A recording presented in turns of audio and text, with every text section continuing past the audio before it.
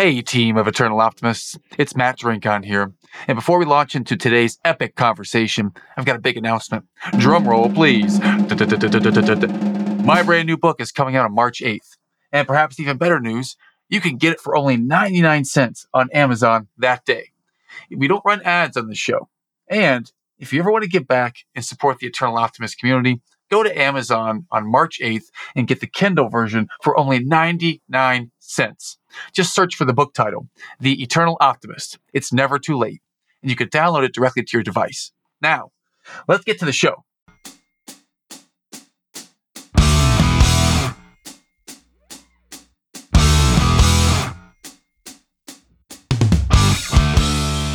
And welcome to the show today, my new friend. And I feel like there's kind of a kindred spirit. There's alignment here. I've really enjoyed the last 10 minutes getting to know Courtney. And now it's my pleasure to bring Courtney Elmer to you today. Courtney, tell us why you have a smile on your face and why today is a great day for you. Oh, Matt, every day that I'm alive is a great day.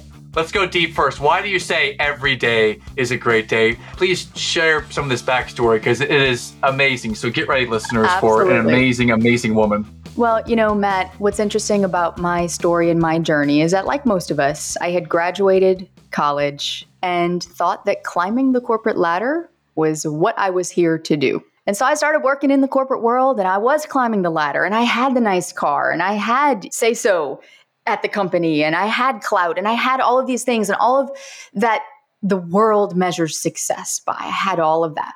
At that time in my life, I had also met the love of my life and we had gotten engaged and started planning our wedding. And I got a really bad sinus infection out of nowhere a couple of weeks before the wedding. Went in to see my doctor and he's like, look, let's just run some tests, make sure everything checks out. I'm sure you'll be fine. We'll do a follow-up when you get back from your honeymoon. Go enjoy your wedding. So I'm like, okay, great. And he ran some tests and I went on my way. And so 2 days after we got home from our honeymoon, I had that follow-up visit scheduled. And my doctor walks in the room that day, Matt, and he sits down and he looks at me and he's like, Courtney, so we got your test results back. This falls beyond the scope of my expertise. I'm going to turn your case over to another doctor who handles this sort of thing. She's here today. She'll be here in a moment. I'll introduce you. And immediately I'm like, what is going on? What aren't you telling me? So sure enough, right then there's a knock on the door. This other doctor walks in. She sits down and she looks at me and she says, Courtney, you have thyroid cancer. She said, the good news, Courtney, is that it's very treatable. But the bad news for you is that you have this aggressive mutation. It's pretty rare. It's starting to spread. We need to operate as soon as possible. I have cleared my morning next Monday so that you can have a spot on my surgery schedule. And next Monday was less than a week away. And Matt, I can remember my brand new husband sitting there next to me. He's like gripping my hand. I know the thought that was going through both of our minds was in sickness and in health, right? And it's like, okay, we're checking that box a little earlier than we thought. What are we getting ourselves into? And fast forward several months of treatment and recovery, that was the first time in my life that I stopped to think about the way I was living. And realized very quickly that it wasn't aligned with how I wanted to be living. I didn't want to be working for someone else, burning myself out, working what felt like 24/7, 365. For what? And I knew that I had gifts and talents that were God-given that I wasn't using at all. I felt pulled in a different direction. I wish I could say that that was the moment I walked away from corporate and started my business and everything's just been all roses since. It hasn't. I went back to corporate because that was my comfort zone.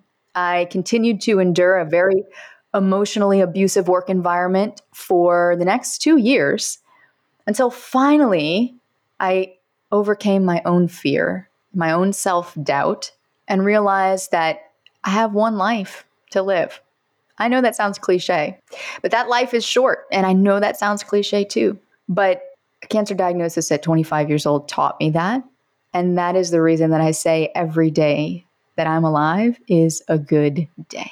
Wow. Thank you, Courtney, for sharing that and sharing you. And I'm on the verge of tears over here on the edge of my seat. And thank you for lightening the mood there for a moment when you said you and your husband is sickness and in health. I was like, thank you for cutting the edge because, man, I can't imagine. Take us back, if you will, for a moment. What were those 4 months like when you were going through the treatment? Did you lose all of your hair? Was it nauseous all the time? Like, what is cancer treatment out of nowhere in the first 4 months of your marriage? What was that first 4 months like? Yeah, it was tough because treatment for thyroid cancer is a little bit different than your other cancers because the thyroid is the only gland in the whole body that can absorb iodine. So rather than traditional radiation, what they do is they give you radioactive iodine pills that you ingest, and your entire body becomes radioactive. You have to be in quarantine. I was in quarantine in the hospital for days. The nurses would come in and stand behind a lead shield, and they'd have this Geiger counter like to measure the radiation levels that I was emitting. I'm like, I feel like I'm living in a movie right now. This is like some sci-fi movie. What is going on? And when I came home from that, we had to sleep separately. We couldn't sleep in the same room, had to wash clothes separately, couldn't drink out of each other's glass. Not that we do that often anyway, but just those little things that sometimes you don't think about. Let me taste that. All of those things we had to totally just think about. And it was just weird. It was very weird. And not to mention that because my thyroid had been completely removed, I had to take replacement hormones that my body took months to adjust to. I would wake up in the morning and never know how I was going to feel. I might feel like a truck hit me, and it would take me 2 hours just to brush my teeth, take a shower, put on a little makeup, and get out the door. A process that normally would take me maybe 30 minutes, tops. So it was a lot to adjust to at once. As far as our marriage, I feel like it brought us closer instantly. We had to lean on each other. It was more me leaning on my husband, Alan, but he was my rock. He was there for me. I remember right after the surgery, I lived with my parents for a couple weeks, and I would joke with my friends, be like, yeah, I've already moved back in with my parents, not working out so well, and they're like, Courtney, come on. How are you really doing, But he was working on site at a job about 2 hours away, 2-hour commute to my parents' house, and then back to our home. And he would make that commute almost every day to come visit me. I couldn't lift anything, I couldn't do anything. So I was with, my mom and dad who were helping me with all of that while he was working. So all these little moments that we just never in a million years expected to face early on in this honeymoon stage of our marriage. And it deepened our connection more than anything else possibly could. It was really remarkable how that happened. Oh, man, that's amazing to hear that all of these challenges that I had no idea. Because if someone has had cancer and they've survived, then they know this is a very specific kind that makes it a different kind of challenging. So thank you for sharing those things with us, Courtney. I'm curious, on a lighter note, how did you and Alan meet? This man sounds absolutely amazing. What was the origin story of you and Mr. Elmer when you met? Well, like most couples that met before Tinder arrived on the scene, one night late in a bar, hanging out. We did meet in a bar, but it was through a mutual friend. And this friend was actually very interested in one of my friends. So this mutual friend was like, hey, can you get your girlfriends together? I'm going to get some of my buddies together. Let's meet up, because he wanted to meet my friend. And turns out nothing ever really worked out between them, but Alan and I got the good end of that deal. So that's how we met. And I could go into a lot of detail with that. They were quite conniving. The first time we met, he didn't really talk that much. I mean, hey, nice to meet you, but it turns out for the next 6 months, he proceeded to ask about me and like anyone knew me, right? He didn't have a Facebook. He wasn't on social media. So I'm like, I couldn't look this guy up. So about 6 months after that initial meeting, our mutual friend who was still interested in my friend was like, hey, let's meet up again. Let's get this together again. I'm like, look, I will come, but only if other girls are there. Because I just didn't want to crash a guy's night. So there's this long pause between text messages, and he sends back, he's like, yeah, other girls will be there. Just come. I'm like, okay. So I get there, Matt, I walk in, there's me and 6 other guys, not a single girl to be seen. And Alan was there, and he sits down and he just talks to me. And I remember I had never enjoyed a conversation with another guy as much as I did that conversation with Alan.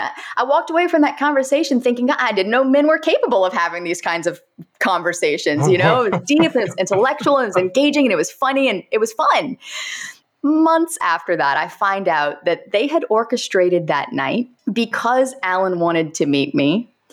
And they put all of this together. And so our mutual friend was like, hold on a second. She's not going to come unless other girls are here. There's this whole back conversation happening. Alan was like, well, let me get my friend who grew up down the street. I don't know any other girls who could come. So he invited his childhood neighbor from down the street, who was in med school at the time. She showed up like 2 hours later, the only girl that showed up that evening. And we just laugh about it now, because it was just I admire his gumption and his courage to be like, we're going to make this work. We're going to make this happen. I want to meet this girl. But yeah, that's how we met. Oh, what an amazing story. It makes me smile. Thank you for sharing a little bit about Alan with us. I'd love to keep moving forward. And what you've shared so far, you've talked about something I think will resonate with a lot of our listeners, is that after you were able to work through those first few months, you decided to go back to corporate America. I think you said it was in your comfort zone, and you went back for another couple of years where you may have endured an abusive corporate relationship. And I wonder, what did you mean by that? Endured another abusive corporate relationship. What do you mean by that? Yeah. So for me, the work environment that I was working in, the person who was in charge, my superior, my person that I reported to, would challenge everything that I would bring up, even good ideas. I know gaslighting is a very, very common term now, right? It's almost just become this buzzword.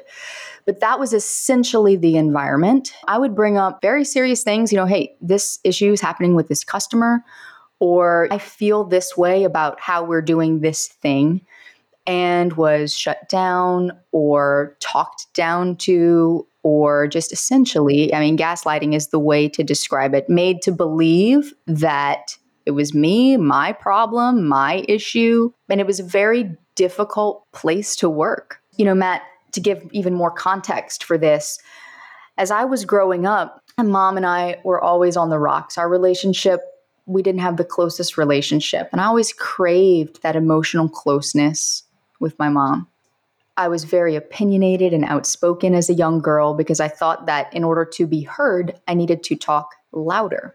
My mom didn't like that very much. And so I can remember very clearly, I was about 9 years old, and she's standing at the sink, she's washing dishes, and I'm mouthing off about something. I have no idea what it was, but I was loud and I was talking at her and I was sassy and probably very disrespectful.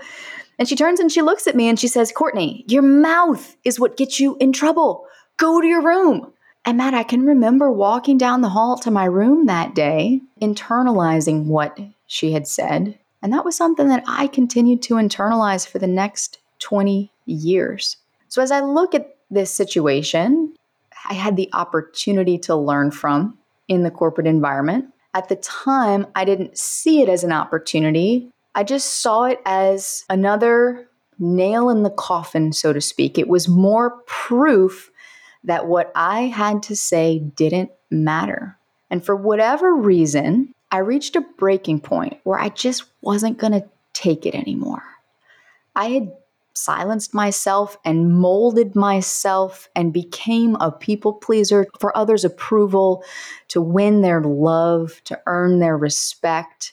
That difficult work environment really just helped me to see that that's not how I wanted to live. And I have always believed that two of my God-given gifts are speaking and writing. It's something that has come very naturally to me through the years. I have an English literature bachelor's degree, for crying out loud. Who majors in that, right? English literature, my goodness. But it's because I loved it. I love writing. I love reading. I love speaking. I love communication. I love the psychology of communication, how humans communicate verbally and non-verbally. And it always fascinated me. I was tired of really, now looking back, at the time, I would have described the situation as being emotionally abusive, and I was being gaslighted and nobody cared about what I had to say, and it was all their fault. And I would have blamed and blamed and blamed, when really the root of it, Matt, quite honestly, sitting here transparently telling you this today, it was because I didn't value my own voice enough. So I tolerated that situation longer than I should have. Yes. For 2 more years, you had that. And you shared that at that point, you finally were able to overcome your own fear and your own self-doubt. Kudos to you. Anytime someone says the word cliche, takes me back to, I think it was Tools of Titans with Tim Ferriss talking about anytime he hears the word cliche, that means just pause and investigate further because there's wisdom and truth in things that people say are cliche. So I feel there is a lot of wisdom and truth in overcoming your own self doubt and your own fears. So you hit that place where you decide to make the leap to entrepreneurship. Can you go back to that day and tell us what you were thinking and what happened that day that you quit or the day that you started your business? Would love to go back to that day. Yeah. Well, which day? Because the day that I quit, I turned in my letter of resignation and my superior never spoke to me again. That was a very interesting experience to go through. Just being made to feel wrong for taking a stand for myself. And it would have been very easy for me to just say, okay, I'll stay on, or I'll work a little longer than anticipated. I'll help out, right? Like that was my past people pleasing tendencies. But at that point, I was like, no, this is what I'm doing and I'm doing it. And you have to deal with it. So I walked away and started my business. And I was excited. I was so excited, Matt. And I feel like there's this, I don't know if you're familiar with the Dunning-Kruger effect. But there are these two psychologists and researchers, Dunning and Kruger, and by their last name, of course. And they find out in their research that when we as humans start off and embark on something new, we think we know the most about it. And therefore, we're excited and we think it's going to be easy and we think it's going to be just like, oh, I've got this. I'm totally capable. I can totally do this. Then when we get on the journey, and we actually start progressing toward the thing we said we wanted to do, we realize how hard it is. And we fall into what they call the pit of despair, the valley of despair. And this is where we're just like, oh, I'm not cut out for this. And I'm not capable. What was I thinking, right? And a lot of people in those moments go back to their comfort zone and they go back to their old ways. They go back to what they were doing. But what they said is, when you stick with it and you just continue moving through the valley of despair as long as it takes, eventually you will reach a point on the other side where you recognize that, you know what? I don't know everything. And that's okay because I can learn and I am capable of learning. That was me. That describes to a T my foray into this world of entrepreneurship. And at the beginning, I thought I was at the peak. Oh, this is going to be easy. All you got to do is just put up a website, get an offer together, put a checkout page, post some stuff on social media. People are going to love it. And then I'm going to have 1 million followers. And then it's going to be great. I'm going to be a millionaire. And I'm, of course, being a little facetious there. But that's really initially what we think, right? It's like, yeah, it's going to be some work, but I'm capable. I can do it. And then we realize very quickly it's very hard. And it's a lot harder than we expected it to be. Yes. And we are challenged. And in those moments, we are refined. For those of us that stick through that valley of despair and keep going, we go on to do great things in the world. That aptly describes the beginning of my own journey in this world of entrepreneurship. Yes. And I want to put your journey on a platform. Well, I guess we're on one right now. I want to shout it out and share where it is now. Before we get to that, I want to go back to one more thought. I know that once you got through with the treatments and you're going through this process in the 2 years and starting your own company, somewhere on your journey, you had a surprise. And I'd love to talk a little bit about the surprise and talk a little bit about your son. I'd love to hear that story, please. So, Matt, this is interesting. About 5 years into our marriage, we didn't have kids. We wanted kids, but we didn't know if we could have them because one of the side effects of the particular radiation treatment that I went through was infertility. The doctors, given my age, didn't quite know what was going to happen there. And they informed me of the risks. And they said, because you are young, we are recommending this treatment because of the aggressive nature of your cancer, blah, blah, blah. And so that was a really hard decision to make because we knew that making that decision, while it could protect me and preserve my health into the distant future and reduce the risk of a recurrence, it also could increase the risk of not being able to have kids. So that was a very hard decision, and we took our time to make that decision. We got quite a few opinions and finally decided to move forward with it, knowing the risks. So about 5 years following that, we had a conversation. We were building our house and we were talking like, do we want to adopt? I mean, we didn't know if we'd be able to have kids. We had just broached the subject. It wasn't like a serious conversation about adoption. It was just like, is this a conversation we want to have? 2 weeks later, I found out I was pregnant. What? Oh, man. And when I tell you, Matt, it floored me because, and this might be a little too much information, but I will just share. I mean, for anyone listening, obviously, woman's fertility depends on her monthly cycle. I didn't have a monthly cycle, didn't have one, which by nature of that meant that I shouldn't be able to get pregnant. And a lot of that had to do with my hormones and all the different things that were going on in my body that affected that. So when I got pregnant, we were blown away, because I just started feeling really bad. I was having migraines. I was feeling a little nauseous. I wasn't feeling myself. I was feeling like I was feeling right after surgery and treatment, where my hormones were trying to regulate and all this was going on. And I got really nervous because I was like, what if this is something coming back? What if I'm sick again? What if this is cancer? What? And my doctors did blood work. They were like, you look fine. We can't figure out what's going on. Maybe it's a weird virus. Just give it some time. So I'm like, I'm taking matters into my own hands. I'm like, I'm gonna get a pregnancy test. I'm gonna get whatever tests that I could over the counter to try to figure, like, to rule things out. That was why I took a pregnancy test. Was not to see if I was pregnant, was just to rule it out, to try to get to the root of what was happening. Well, the root of what was happening was a little different than I expected. And I have always said this, Matt, and I don't ever really get to share this. So I appreciate that you asked this question, because when I was a younger girl, how all girls dream about their future and their family and all these things, I had this fantasy that if I were to ever get pregnant around Father's Day, that I would surprise my husband on Father's Day by letting him know, hey, you're a dad. And that was just in my head. That's what I wanted to do. So when I found out I was pregnant, it was, I think, June 4th, almost 5 years to the date of my cancer anniversary, and Father's Day was a week and a half away. Oh, you had to sit on this for a week and a half. Oh my God. And I was like, oh my gosh, but I did, because I was like, there's this opportunity. Like, I can't not do this. This might be the only chance I get to do this. So Father's Day rolls around, and my mom was the only person in on the secret. She was like, well, how are you going to tell him? I'm like, well, I'm just going to go to Whole Foods. I'm going to get a cake that says Happy Father's Day. And in our family, we're like that cheesy family that sings, Happy Father's Day to you. I don't know why we do that, but we do that. So We start singing, and I start walking towards my dad with the cake and make like I'm going to put it in front of him. And then I turn and I put it in front of Alan. And it took a minute, and then everyone caught on, and they were like, what? Like the reaction, and it was just like, it was the best. It was the best memory that we have shared in a really long time, and so special. And so that's our son, AJ. And he is now 5 years old. And I tell you, God gave me this little boy to teach me so many things that I would have never had the chance to learn otherwise. And he is our greatest miracle and our greatest blessing. Oh, wow. First of all, bravo on the delay. You waited a week and a half. Amazing. And thank you for sharing that personal story and helping us just kind of feel what that's like to be in that spot, because no more words can express how the joy that you've just shared with us. So thank you. And I'd like to move us to a little bit of business and professional, because I'll say this simply.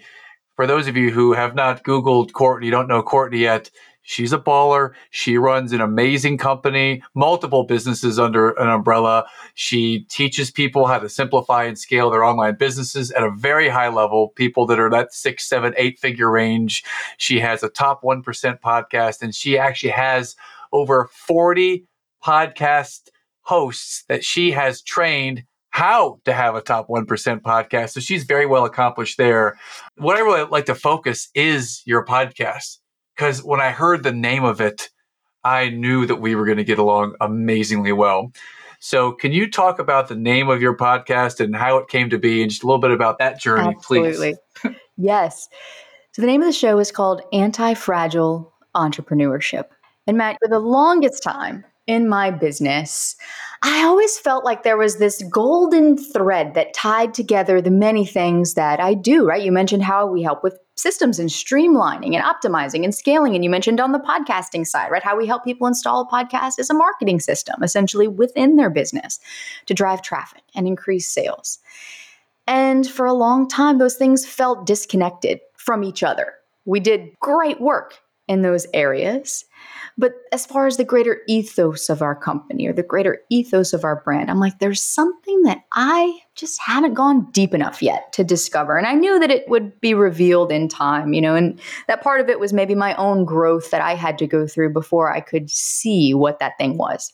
So late last year, I went through a really dark season in my business where I had some personal things that I was struggling with that affected how I was able to show up in my business. I really started going deeper and just questioning, Courtney, what is your deeper purpose? What are you here for? What do you want to be remembered? I had achieved a lot of success in my entrepreneurial journey, but I felt like I was at this pivot point where it didn't necessarily mean I was going to turn all that off and go into some completely different niche or field or anything, but that there was a deepening happening. There was this evolution happening, and I had to get really quiet to hear what that was. And so I'd have conversations here and there with people about it, but I was very careful I didn't really share a whole lot, because one of the things when you're going through a pivot point like that or a dark season, especially in business or in your career, when we have too much input coming in at us from outside sources, it prevents us from hearing that inner voice within. What do most of us do when we're struggling with a problem, right? We usually talk about it with people. I'm dealing with this thing, or this drama's happening, or this. What do you think? What is your opinion? Well, okay, you're someone who's educated in business. Here's what I'm dealing with. What do you think I should do, right? But when we have all those other people's inputs coming in at us, and they can come in the form of podcasts, it can come in the form of your Instagram feed, it can come in the form of a conversation with a colleague, then we're unable to hear where our own thoughts, our own voice is leading us. I don't know about you, Matt, but I've never seen anyone become a thought leader by not actually listening to and sharing their thoughts. Have you? I have not. Very good. That was for me. I had to get quiet. So the more I listened, the more I began to realize that the work that I have done and will continue to do has always been around helping entrepreneurs own their voice, to use their voice, to take a stand for what they believe in. By helping them implement better systems in their business, we help them create a greater impact by taking a stand for what they believe in. By helping them with podcasts, we help them expand their thought leadership by owning their voice and taking a stand for what they believe in. So as I went deeper and deeper to really uncover what this deeper purpose was for me, I began to look at my own journey and much of what I've shared with you here today, and how things like resilience in entrepreneurship has always played a role for me. It's always been a topic I've been interested in and enjoy teaching about. The more I researched and read and listened, the more I realized that really what I was getting at in these thoughts that I didn't have words for until one day, February 13th, I remember, because I was like, this is the word. This is it. It's anti-fragile. And immediately it was like the skies parted and the angels sang, and it was like, oh, this is it. This is the thing. No, I'm kidding. That didn't really happen. But it was that moment where I was like, this is it. This is describing exactly what I am here to do. And the ways we do that and the ways we carry that out might be different and varied, but this is the deeper purpose. And so what anti-fragility means, for those listening who've maybe never heard this term before, I did not coin this term. This is by an author, Nicholas Nassim Nicholas Taleb, who wrote this book called Anti-Fragile. And he applies this idea or this concept to many different sectors, many different systems, human systems, organizations, organisms, human, plant, all these types of things, business, government. And he makes the case for why there is one step further from resilience that most of us miss. Most of us think the opposite of being fragile is to be resilient. Something that's fragile breaks easily under pressure. Something that's resilient can better withstand pressure. But something that's resilient doesn't necessarily mean that it will grow because of that pressure. And that's what anti-fragility means. It takes resilience one step further, and it actually means growing through what you go through. And I love this because as entrepreneurs, we are so addicted to this illusion of success. And how can we achieve that? Look at every business podcast out there. I'm going to give you the latest strategy to help you become a 6-figure business owner, or 7 figures and 8 figures and all of this. The latest marketing thing, the next platform, if it's not Instagram, it's Threads. If it's not Threads, it's TikTok. If it's not TikTok, it's YouTube Short, whatever it might be, right? And we jump on all of these bandwagons in the name of success when what we really need to be learning how to do as entrepreneurs is learning how to fail better. Because failure is part and parcel of the entrepreneur's journey. But that's not what we see on social media. We see the highlight reel. We don't see the behind the scenes of the failures that these entrepreneurs who have achieved these amazing things had to go through to achieve those amazing things. And that's what I'm committed to sharing on my podcast is the nitty-gritty stuff. The stuff that people aren't talking about on other podcasts. Their failure journey to get them to the success that they have today. And the way that this ties in with the voice is really fascinating, Matt. I do have to share this because back when I was 9 years old and my mom told me that thing about, hey, your mouth gets you in trouble. And I silenced my voice for 20 years. I have to say, I never did see myself teaching podcasting. I didn't want to be known as the podcast girl. Courtney's a podcast queen. No, that is not a title that I want on my tombstone. But as I look back at my journey, I cannot think of anything else that is better for me to do. Sure, podcasting is just the vehicle, but helping people own their voice, which is part of becoming an anti-fragile entrepreneur. And what's really interesting about this, if you want to add a layer here, is that one of the biggest risks of having your thyroid removed is having your vocal cords severed. Because if the doctor's hand slips just a little bit and nicks your vocal cords, you might have a voice box for the rest of your life. So when my doctor woke me up, she asked me, she said, Courtney, can you say my name? And she wasn't asking to see if I had come out of the anesthesia. She was asking to see if I could speak. And I'm here today to tell you this is the way that entrepreneurship is not about what you achieve. It's about what you learn along the way. And more importantly, who you become as a result of what you learn along the way. That to me is anti-fragility. And we can embrace this and adopt this in our entrepreneurial journeys to achieve not just success, but true fulfillment of our mission and our calling that we've been put on this earth here to do. Wow. I've been hanging on every word that you've been sharing for the last 10 minutes. That was amazing. And February 13th is Anti-Fragility Day in my book from now on. It's the day that the angels came from on high and they sang to you, this is why I'm here. And to skip forward a couple steps, you're here to help us learn how to fail better, to own our voices, to get into the nitty gritty of the details of all literally, the failure journey is the journey of the entrepreneur, not the pretty shiny stuff on Instagram. And just appreciate and honor you for helping us to see that and putting a real voice to it. We're not going to just have everything easy and handed to us. We will grow because of the failure and we'll grow with what we go through. So thank you for sharing this. How might we find out more about, well, we know where to go, the Anti-Fragility Entrepreneurship Podcast. We know to go there. And I encourage everyone to go there because I've been there and our list of guests is amazing. And I've heard at least one story on there that's amazing. John Lee Dumas' story I saw on your website. I listened to that. That was good. And not only are you a great host of a podcast, you also teach people how to incorporate that into the business. So I believe there's an offer or something where our guests could go and learn more about this. So where might we go, Courtney, to find out more about podcasting and you and your businesses? Yeah. So if you are a 6 or 7 figure entrepreneur or an aspiring 6 or 7 figure entrepreneur, and you are someone who wants to increase your visibility and own your voice, expand your authority, and be seen as a thought leader, not for your ego, but because you know that that is the measure by which you will recognize the impact that you're making in the world. And that impact is what really drives your desire to be seen, your desire to help others.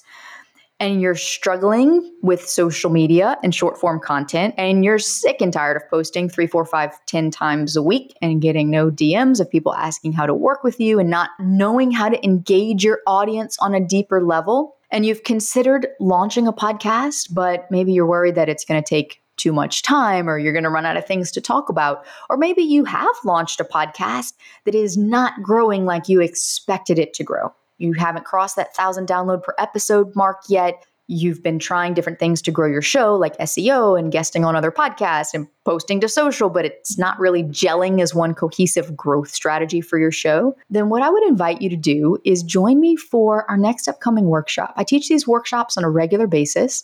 They are completely free. There is absolutely no pitch. And what I will do is walk you through our proven process to create, launch, and leverage a top 100 podcast. This is the same process that we've used, that we've helped over 4 dozen other entrepreneurs use to leverage their message, to get it out in front of a wider audience, and to create deeper connections and build deeper trust with their community, which we all know as entrepreneurs is the thing that leads to increased traffic and increased sales. So if you're interested in joining me for that, I'd love to have you. And you can go get all of the details on the latest workshop. We always have the most up-to-date information at antifragileentrpreneurship.co, so .co/workshop. So again, antifragileentrpreneurship.co/workshop. And you can register right there and save your seat. Antifragileentrpreneurship.co/workshop to save your seat. And if you did not hear every one of those challenges that Courtney just named, which was, by the way, an excellent study in how to enroll an audience and how to sell without selling, that was absolutely amazing to hear everything you just shared. You've got to go and check this out. I know that this show will probably be published before August 23rd, which is the next one, but they're every 3 to 4 weeks. So listeners, please go and check this out. And in addition to learning more and hearing from Courtney, you have an opportunity to sign up for a coaching program or work with her directly and her team directly. So please go and check that out. How do we find you on social media? Because I was on your social media page earlier and it was amazing. Where is the best place to go find you on social, Courtney? Yeah, I would say Instagram or LinkedIn. Pick your poison. If you're on Instagram, I'm there at the Courtney Elmer. If you hang it on LinkedIn, you can just type in Courtney Elmer. I will say I have been on a bit of a social media sabbatical lately this summer, which has been wonderful. It's allowed me to just prioritize time at home with our little busy guy that keeps us on our toes, and carting him to summer camp and bringing him to all his activities. And it's allowed me to be really present with him. But starting in the fall, we'll be back with our regularly scheduled programming on all the social media channels as usual. So come hang out with me there. What I really love social media for, Matt, is not posting. It's not for getting all these followers or even generating traffic or sales, but it's for connecting with people. And I love nothing more than when someone listens to a podcast episode and they send me a message on Instagram and they're like, oh my gosh, Courtney, what you shared in episode, whatever, was exactly what I needed to hear today. Thank you. That makes my day. So if you want some bonus points in my book, listen to the podcast, come connect with me on social media. Let me know how the show impacted you. My only goal is to add value. And when I say that, it's not one of those things that everybody says because, add value. That's how we sell more, right? No, it's really about helping you. And it's about helping you navigate these ups and downs of entrepreneurship. Yes. And that is anti-fragile entrepreneurship. We care. We want to help. We want to add value. And at the same time, if it's not for you, that's fine. We just want to add value. Yeah, I had another choice word for that before we started recording. I won't share, but I love it. I love it. Well, ding, ding, ding. Courtney, we have progressed to the lightning round here in the last few minutes. So I'd love to hit you with a few improvisational questions. And the first one is, when you hear the words eternal optimist, what does eternal optimist mean to you? What a great question. For me, optimism is about holding on to hope eternally, meaning don't stop holding on to it. Hope is going to be the thing that pulls you through those darkest moments. There's going to be times where you don't see the light at the end of the tunnel, but hope will help you believe and tell you that it's there. And that's going to be the thing that keeps you walking forward. Thank you. So if there is one or two books that have inspired you or served you in your journey. I know you mentioned Anti-Fragile with Nicholas Taleb earlier. Mm-hmm. Is there another one or two that have been inspirational for you in your journey? Anti-Fragile is a great one, but I have to warn you, it's pretty dry. It's a dense read. Be prepared if you dive into that tome. It's wonderful. It makes you think. But there are some other books that have been pretty impactful for me. One of them, this is a bit off topic, but not so much given what I've shared here today, is Your Body Keeps the Score. And this is a fascinating read on how our bodies hold on to emotion and process the various events and experiences that we encounter on our life journey. Very insightful, very eye-opening. If you have struggled with either a recurring problem in your life or your business or a recurring pain in your body, I recommend you read this book. Fascinating read. So that's another great one. I mean, I could be here all day giving book recommendations, but I'll give you one more. It's called The Next Right Thing by Emily Freeman. This is a book on discernment and how to discern what is your next right thing. And I love this. It's not a business book, but I love this because we can apply it to our journey in business, in our careers, by learning how to look for arrows, not answers. Because in life, we're going to want the answer. We want it to be clear. We want it to be like this sign, like, the sky's parting and angels singing, and it comes right down, and there we go. And that's it. That's the path, right? But that's not how it happens. That's not how it usually happens. We usually have to learn to listen, learn to notice the arrows, and then learn to discern where the arrows are pointing us to help get us where we want to go. So I strongly recommend that book as well. So 3 books that are not necessarily your next, here's how to succeed in business novels, but books that will certainly help you on your journey. Fantastic. Thank you. Thank you. And last but not least, is there a particular type of music or a specific song that really inspires you, gives you energy, that just gets you in that zone for Courtney? Hip hop rap, Matt. I love hip hop. Ah, And I say this in all seriousness. I love it. And I think it's clean hip hop. I have to specify. There are some that just, pick choice words and repeat those over and over. And that's not my jam. But, there's an artist right now. He's very up and coming. He's an independent artist. His name's Connor Price. I think he's 28 years old. He's from Canada. And I have mad respect for him because he's a family man and he's extremely talented. Have never heard a bad word in any of his songs. You know how country music is always like telling a story and the lyrics are meaningful, and rap typically is not that? Connor kind of bridges the gap. I can listen to just straight up Connor Price playlist on Spotify for my workouts and whatever. And there's a song called These Days that I really love. And in that song, he talks about, these days, I don't take advice from anybody who's going to tell me how to do it if they've never even done it. That just hit so home for me because of so many years that I've spent following other people's advice. And I shared a lot of that today, where all the voices that we have in our lives, all the input and the opinions, the weight that we give to other people's opinions. And how many years of my life I've lost to that. And there was something a mentor of mine said to me once. He said, Courtney, really, what does this boil down to? What are you here to do? Are you going to let someone's opinion mean more than the work you're here to do? What's more important, someone's opinion of you or the mission for which you've been put on this earth to do? And immediately it's like, gosh, okay, well, that just helps you get out of your head, right? And keep going. And to me, that song is representative of that. And I love the message that he shares there. But yeah, shout out to Connor because he's got some good stuff. Connor Price, you heard it here. Thank you. It's been a real honor to learn from you, to experience and just witness. This story is amazing. And I feel that there's more to come. So let's definitely follow Courtney Elmer. Just thank you. Thank you so much for today. Matt. I appreciate you.